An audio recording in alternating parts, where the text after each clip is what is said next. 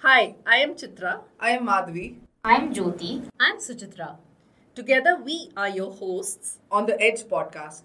We bring you stories and experiences From our experiments around learning, marketing, and design. These are stories of people, technology, And people interacting through technology. of what we see, create, And recommend.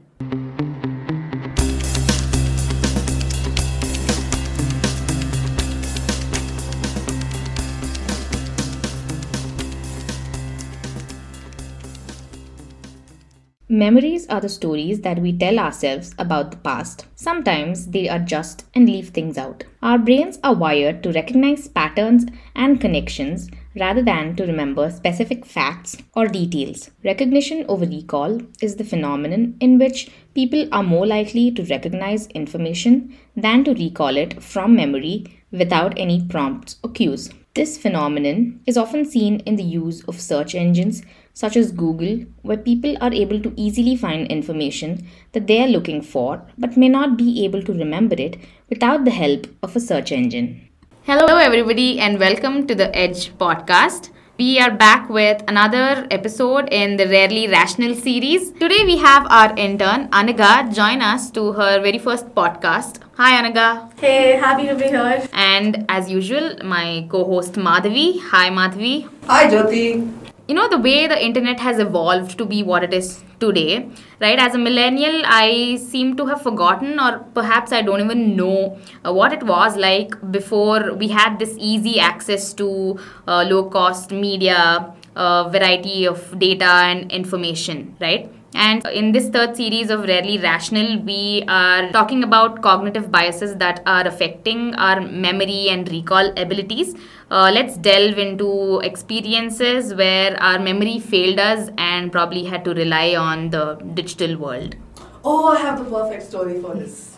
Great, yeah, go ahead. I spent the last weekend in a remote village near Chikmagalur. The whole point of this was a digital detox. No network connectivity, nothing. So we are out exploring the whole place and we meet up with like the local kids and everybody. They are fascinated by our city dwellers, so they take us and we start playing cricket and then it gets dark. Guess what? We don't know how to get back to our homestay. We don't have our phones with us. So there's no Google Maps to guide us back. So there's no way we can call people and say come get us because we are lost. What to do? We're in the dilemma. The kids came to our rescue. They knew where we had met them, and by asking us a few things they were able to locate where exactly our homestay was, so they were able to guide us and take us back. That was quite a digital detox. Let's ask our Gen Z guest, what do you think? Anytime memory failed or like anytime you I think the most common example would be autocorrect. Makes you forget the most simple spellings, and I deal with that on a daily basis. So, yeah. Yeah, I think that's a great example of relying on digital or your phone devices, right? Yeah. For simple things as simple as spellings. Yeah, and I mean, the other day I remember, a cab driver, the way he talked about the Google Assistant voice, he called it Google Amma. Like, he has personified the OK Google's voice and called it, let's see where Google Amma takes us. So, that shows how pervasive something like this. Since you said cab, it just reminds me, you know how we get an OTP, right? Like for Uber and like Ola. I think half the times you don't really remember it, no matter how many times you look at it. So you just keep checking it over and over until you actually get into the auto. And yeah, I think that's a pretty good example too. Yeah, so this brings us to today's topic. We're talking about the Google effect, right? It's also known as digital amnesia. The way psychologists define this is it is a tendency to forget the information that is readily available through search engines like Google or not just search engines, any information that is readily available for us to look up. Say, like we spoke about spellings nowadays, OTPs or phone numbers that we hardly seem to remember now. So that is the Google effect. Hey Anaga, Yeah. how do you spell amnesia? Oh, let me just look at my phone.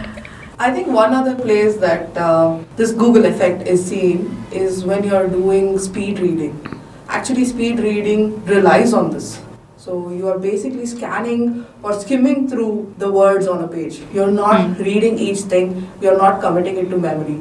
You're just looking for keywords and remembering just the keywords because you know you can go back to that page and look up the information when you need to. So I think that's one place where this Google effect works for you. Yeah, I think, the Google effect is mainly under the Google effect, it's basically about, you remember the source rather than the information you actually read. So yeah. Yeah, this is Like one. you remember where you actually found the source and how to go about it than actually the information you looked for. Yeah, because in Like that that way, too, yeah. it's easy to, you're like, okay, I'll look for it sometime later instead Yeah. of actually remembering what it is about. Yeah, so you remember Yeah. how to find it rather than what's on it. Yeah, exactly. I, for one, am very happy because I have a terrible memory anyway, and Google is actually augmenting my memory. So this works great for me. Even if it's not called the Google effect, the fact that I can go look up things in my phone, in a book, in a directory, whatever, that means I don't have to commit this to memory. And for someone with a weak memory like me, this is a great tool. Yeah, come to think of it, I think that's how I do, like, keeping reminders for tasks instead of having like a mental checklist for everything. Definitely helpful for me, at least in terms of prioritizing what information that I want to retain or remember instead of keeping it all in memory and later trying to forget. At least in my perspective, I feel it's more efficient and definitely makes my life easy. So back to school days, I studied the IGCSE syllabus, and for us, I think under chemistry and math, we used to have like the last sheet was basically the periodic table or like all these formulas, and the ICSE students didn't really have that. To our advantage, like we could just refer to it whenever we wanted, right? And if you actually ask the two of us, I think they remember a lot more of what was on it than we did. So I think that's another example. Yeah, that's a great example. Reminds me of the log books, or what is it called? Logarithmic tables instead of scientific calculators, and we had to refer to Yeah. something called logarithmic tables for, say, I think high school or college maths. Same thing. There's no way we would memorize all those things, and already there at the tip of your hands to refer to them, right? You guys just mentioned that people tend to remember where to find it and like how to Yeah. do it, but not the actual data. In this case, I've forgotten how to read logarithmic tables. I would have to Google that. Yeah, you're not alone.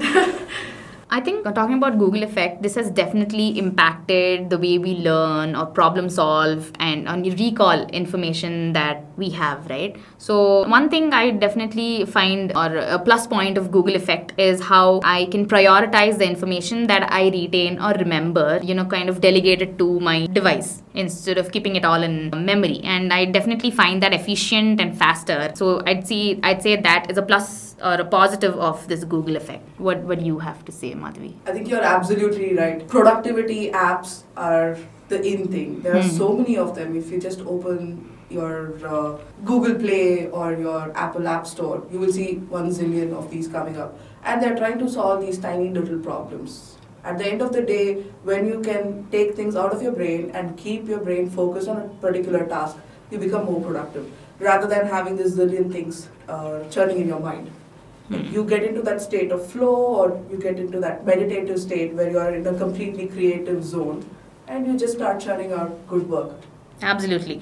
I think knowing where to find them and then, synthesize that information is helping you in your critical thinking skills, right? So rather than focusing on committing facts to memory, now you're using your brain power for more things that only humans can do, which cannot be codified. Come up with your original thought, come up with your new creative art, whatever. I think it frees you to do that. Like I mentioned also, I think nowadays we have started to treat the internet like our additional or extended storage for our brain. You know my take on this. It is good, but I'm not sure it's always good for everything. There might be information that you must recall, which you tend to now forget because of the ease with which you can store things externally. Like the story that I just shared. I don't know the directions home, I don't know the contact of the host, things like that. You could land up in some trouble. Yeah, I think depending on these devices, nowadays are at least the talk about mental health and lack of sleep due to increased screen times, and probably, these come under the negative effects of too much of internet, could I say? Yeah.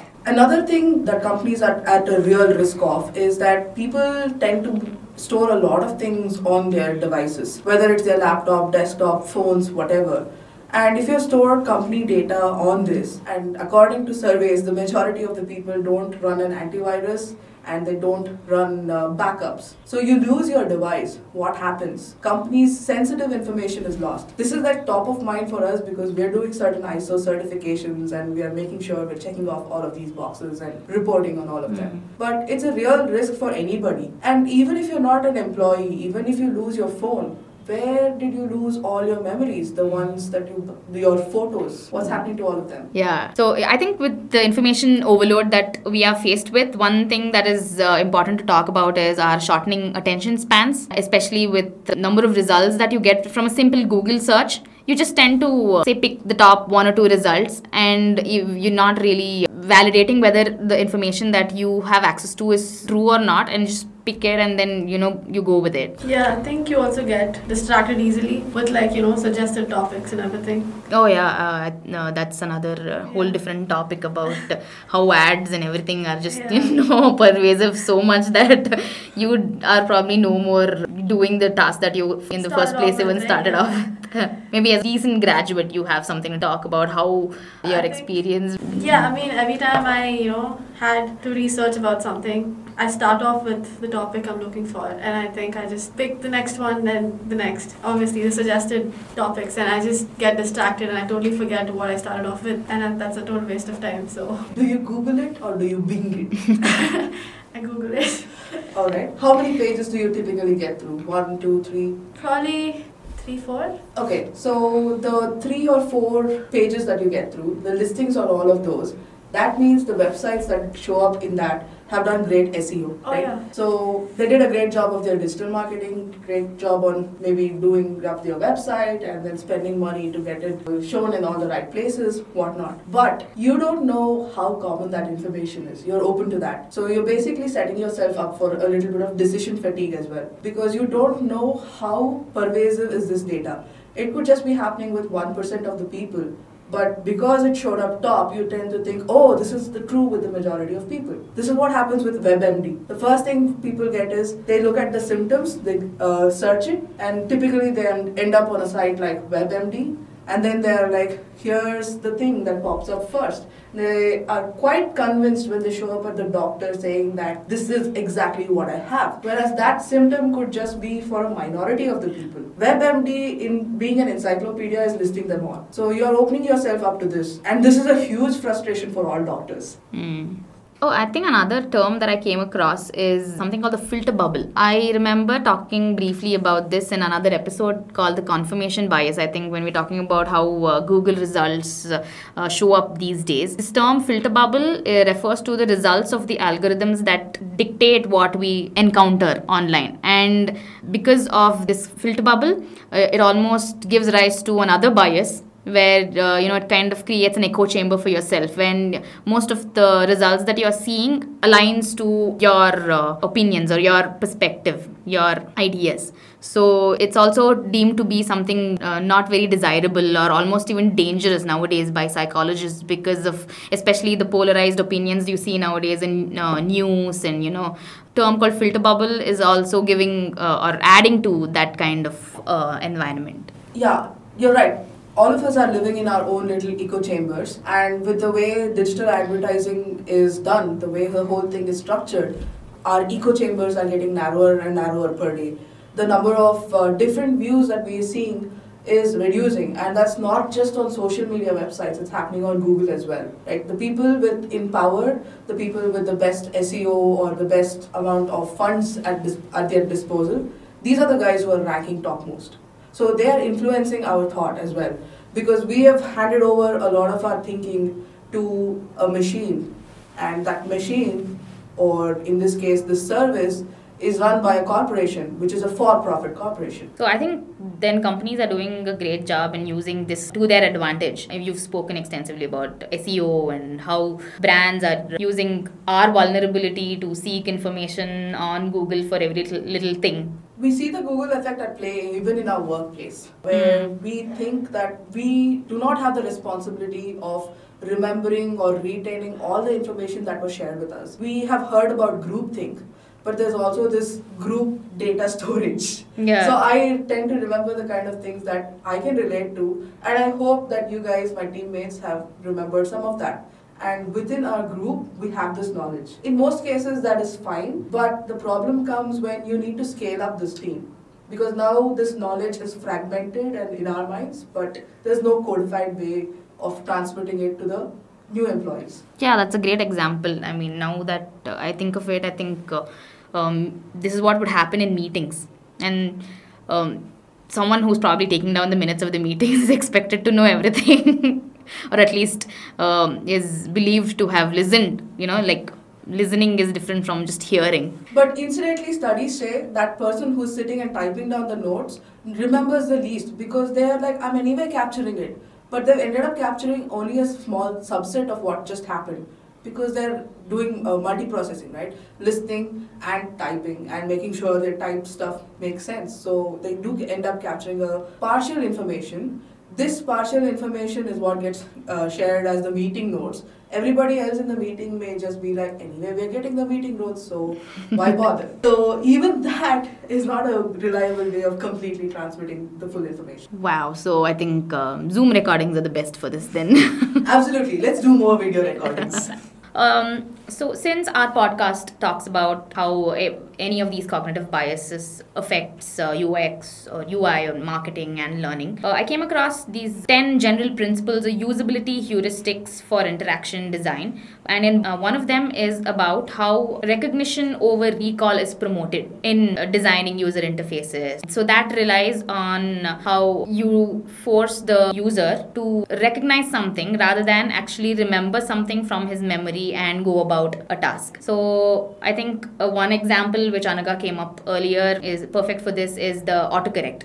You're not forcing the user to remember a spelling, right? You can just type whatever and there's autocorrect to kind of help you recognize the right spelling and you can go ahead with it. Right, so you retain the ability to distinguish between right and wrong without knowing the exact right thing. So when you have those multiple choices, you know which is the correct one. Exactly. Is that what it is? Yeah. Yeah, I think when it comes to learning, convenience plays a big role. Like the fact that your answers lie just a tap away encourages you to, Google more or learn more. And considering the internet is a trusted source, it boosts your confidence in the knowledge you're gaining. Do you find it helpful that when a question pops up in your mind, you can just go find the answer right there? Yeah, I mean, the internet has the answers to everything, right? So. Do you find yourself going down rabbit holes though? Just searching what next? Yes, definitely. But then again, I think everything has its own pros and cons. That's great. I'm really happy that it really works for you. Another place where I find this Google effect super helpful is in the design of IDEs. These integrated development environments that all of us programmers use. It's really hard for anybody, or at least me, to remember all of the types of functions that exist out there. But when I'm programming, if the IDE starts suggesting different things, or even if I remember the function name, I may not remember the order in which I need to give the arguments. And this is where the IDE is very helpful. It suggests that here's the order of things, these are the data types you need to use. I think that's fantastic design, and I really love that this is a positive example of the Google effect. Oh, definitely. I think that's why the concept of promoting recognition over recall even exists as one of the main, usability heuristic for any product or an app, right? So we've discussed both pros and cons, and there are some places where we love this and some places where we don't. But do you think there's a need for us to overcome this bias, and what do we do then? Okay, when you say overcome, maybe in situations where we find ourselves in trouble, like you earlier gave your experience about remembering a phone number or some important information like that, we should definitely find a way to handle such situations. We can obviously not always rely on another device or internet for any kind of easy access of information. So in those cases, we should definitely have, a backup for ourselves. Yeah, offline tools to back you up in these cases. Like when your projector fails and you cannot present your slides anymore, you better know your content so you can have a chat with the people in your audience, or maybe use a flip chart, or maybe use a whiteboard to present concepts and continue your meeting and not be entirely reliant on technology. I think the way to overcome this bias is by using any of the memorization techniques. So you can use any of the standard ones, chunking, etc. Or you can create a story around the key elements that you need to remember. because people tend to remember stories a lot longer. Yeah. Stories retain information, and it's a good tool to pass on information over generations when we didn't have writing or any other way of recording this. So create a story around what just happened, or like remember the incident where this happened. That will help you recall better. Recall the emotion, or create a song, or cook up something that you will remember. One way I go about it is, the photographic memory. I think I have a good enough one, and I just remember it based on the visual I saw, and that does help to an extent. Awesome. So basically, you're making more connections to it than just the auditory or just the visual. Yeah. Awesome. I think that these are great ways to look to other sources of information gathering instead of just straight away every time going to the internet and look up for information, right? So definitely, when we're talking about overcoming a bias, I think the first thing that like we spoke about is to maybe improve our memory retention techniques. So now that we've spoken about Google Effect, the way we've been using Google for every little thing that we want to search, Google has become an official verb and is also part of the Oxford English Dictionary now. Yeah, we definitely don't Bing it or Yahoo it. Yeah. Wait, what does Cisco stand for? I should know. I did an internship there, but I'm sorry to admit I don't recall. Let's Google it. What does it stand for though? Let me Google it. It stands for Computer Information System Company. Today I learned. Again. So did you know there is a term called neologism to coin new words like these? In another episode we've spoken about FOMO, which is also a new word, or something like mansplain or hangry, and now Google. So we spoke a lot about Googling and looking up things on Google. Do you know what is the most frequently searched term on Google? I'll Google it again. I'll tell you that you will find YouTube, which is yet another search engine. Oh, okay. Wait, what if Google doesn't give you results? I found that there is a term for it. It is called anti-Google Wackblats. Say that again. Words that do not produce any Google search results are known as anti-Google Wackblats. Anti-Google Wackblats. I'm hoping I am just pronouncing it right, but in fact, there is something called a Google Wack, which is a contest to find a Google search query that returns a single result.